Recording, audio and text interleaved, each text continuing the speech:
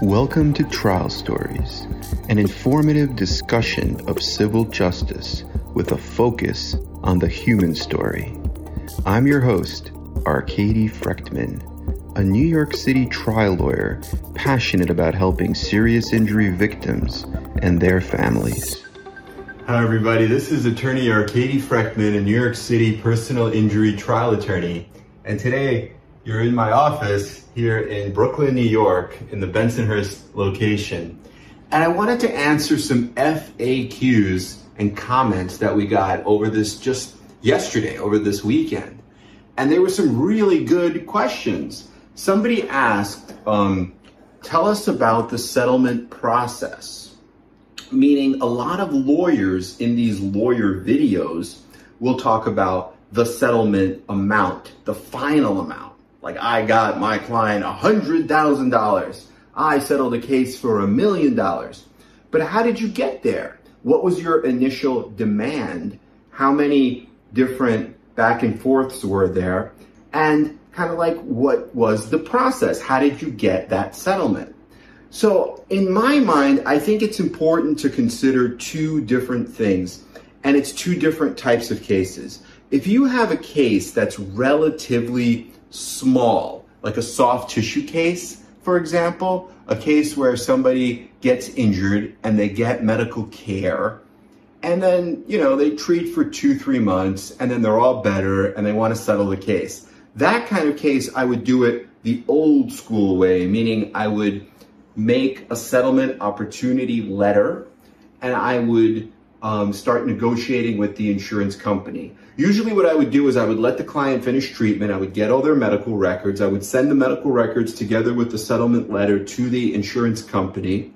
And then I would probably call up. And if it's a case where the person had 2 to 3 months of treatment, maybe like a bulging disc, nothing else, just acupuncture, chiropractic, massage, physical therapy, but nothing else, I would probably say after about a month after sending the medical records, I would call the adjuster and the adjuster would say, what is your demand? Now, I don't like the word demand because to me, demand is like I'm demanding, like I'm begging for a number.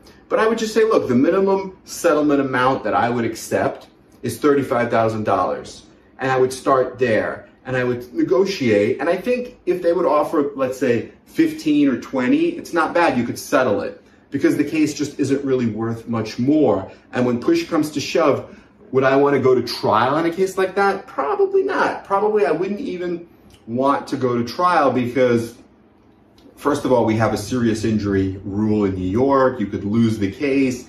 There are just a lot of problems, and it may not be worth it to call the doctor to come to court and pay $5,000 or $10,000 for the doctor when you have just one bulging disc with a little bit of massage and physical therapy and nothing else, right?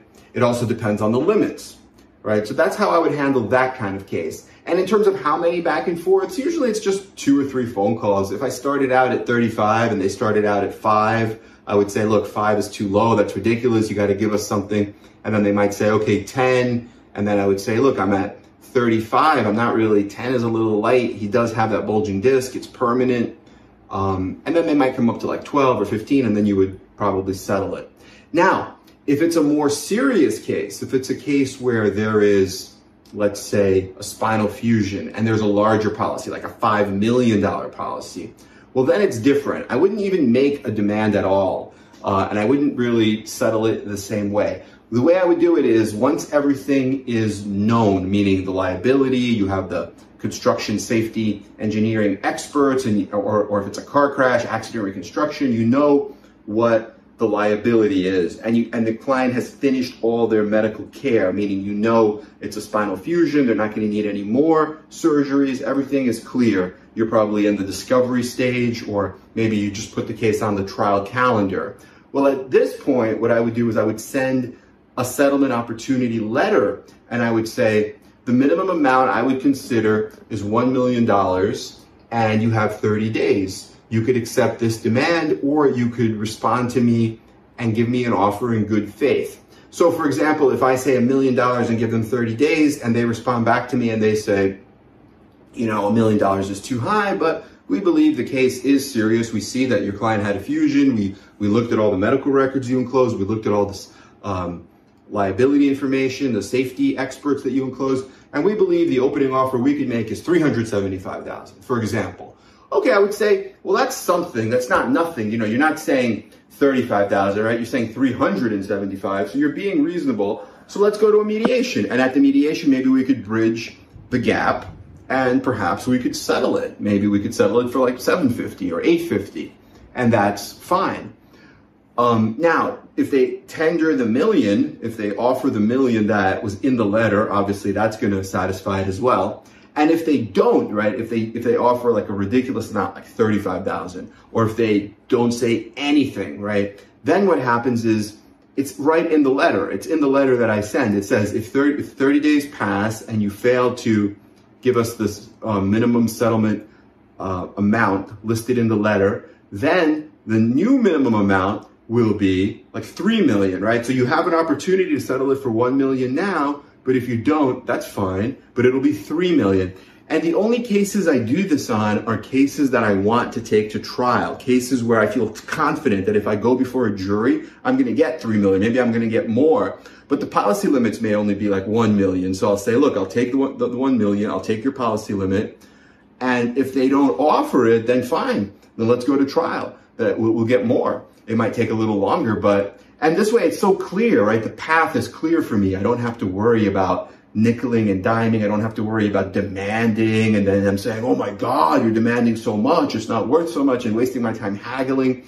I just make everything really clear. I give them the amount that I think it's worth. I consult with the client, make sure the client's on board. If they want to pay it, pay it. If they don't want to pay it, well, if their limits are only $1 million and I said I would take $1 million, now what I've done is I gave them an opportunity to protect their policyholder. If they say no, and I go to court, and then the jury gives me a verdict of $10 million, well, look what they've done. Now, all they have is the $1 million policy. They're still going to give me the same $1 million that they could have given me years ago when I wrote the letter, except now, who's going to pay the extra $9 million? I could argue the policy is now open, and it's bad faith, and you fail to protect your policyholder, which is your obligation, right? There's an obligation of good faith and fair dealing.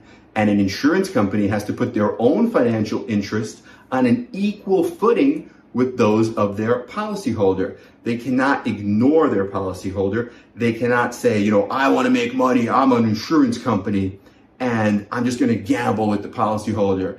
I know that he got hit. I know my insured was negligent. I know that he's seriously injured, but I don't care. I don't want to pay $1 million. Maybe I can go to trial and, maybe I'll pay $300,000 and that way I'll save $700,000. So let's gamble. You can't do that as an insurance company. You're not supposed to do that, but a lot of them do. And so these letters really stir a lot of commotion. They make them do something. In my experience with these letters, either the insurance company will get scared and they'll offer you the policy that you asked for. They'll offer you very close to the policy. They'll give you a reasonable offer, like half or 3/4 of what you desire. And then they'll say, let's go to a mediation where you could bridge the gap. Or they'll just say, you know what, we're going to change lawyers, or we're going to, it always leads to something. I've never seen one of these letters just like do absolutely nothing. So I think they're very good. I think they're very powerful and I recommend them. So to answer the question, in the first instance, on the smaller cases, sure, make a demand that's about 3 times what you think the case is worth, and don't be too quick to go down because you can never go back up usually in that scenario. Like once you say 35, and then that's it, right? It's going to be 35,000 or less. You're not going to get 50 now because your initial demand was 35. But it's fine if it's a small case and you have to look at the history and the verdicts and the settlements for that injury in your locality, right? You have to base it on what's been happening in your locality in the last few years. And on the bigger cases, the cases where you could see yourself sitting with that client, taking a jury verdict, a case that is a life-changing, forever injury where you believe the client and they have a compelling human story, sure, go take it to trial. Those cases are great for trial. And the way to do it, if you want to settle it, is write that running with the bull type letter, the settlement opportunity letter, and say, pay me $500,000, pay me $1 million within 30 days. If you don't, then the minimum amount is going to be like, 5x this amount. If it's $1 million, it'll be 3 million or whatever, 5 million. If it's 500,000, fine, pay me 500,000 within 30 days by August 25th, 2022. If you do not, that's fine, but then it won't be 500,000 anymore. It'll be 1 million or more.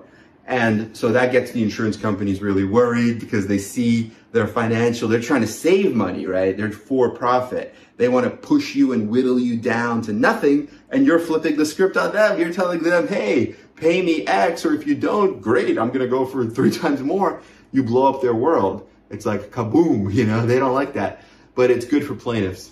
So I hope this has been helpful. Let us know what other questions you have about settlement or anything else. We're here for you. Like and subscribe to our channel, and we will talk to you very soon.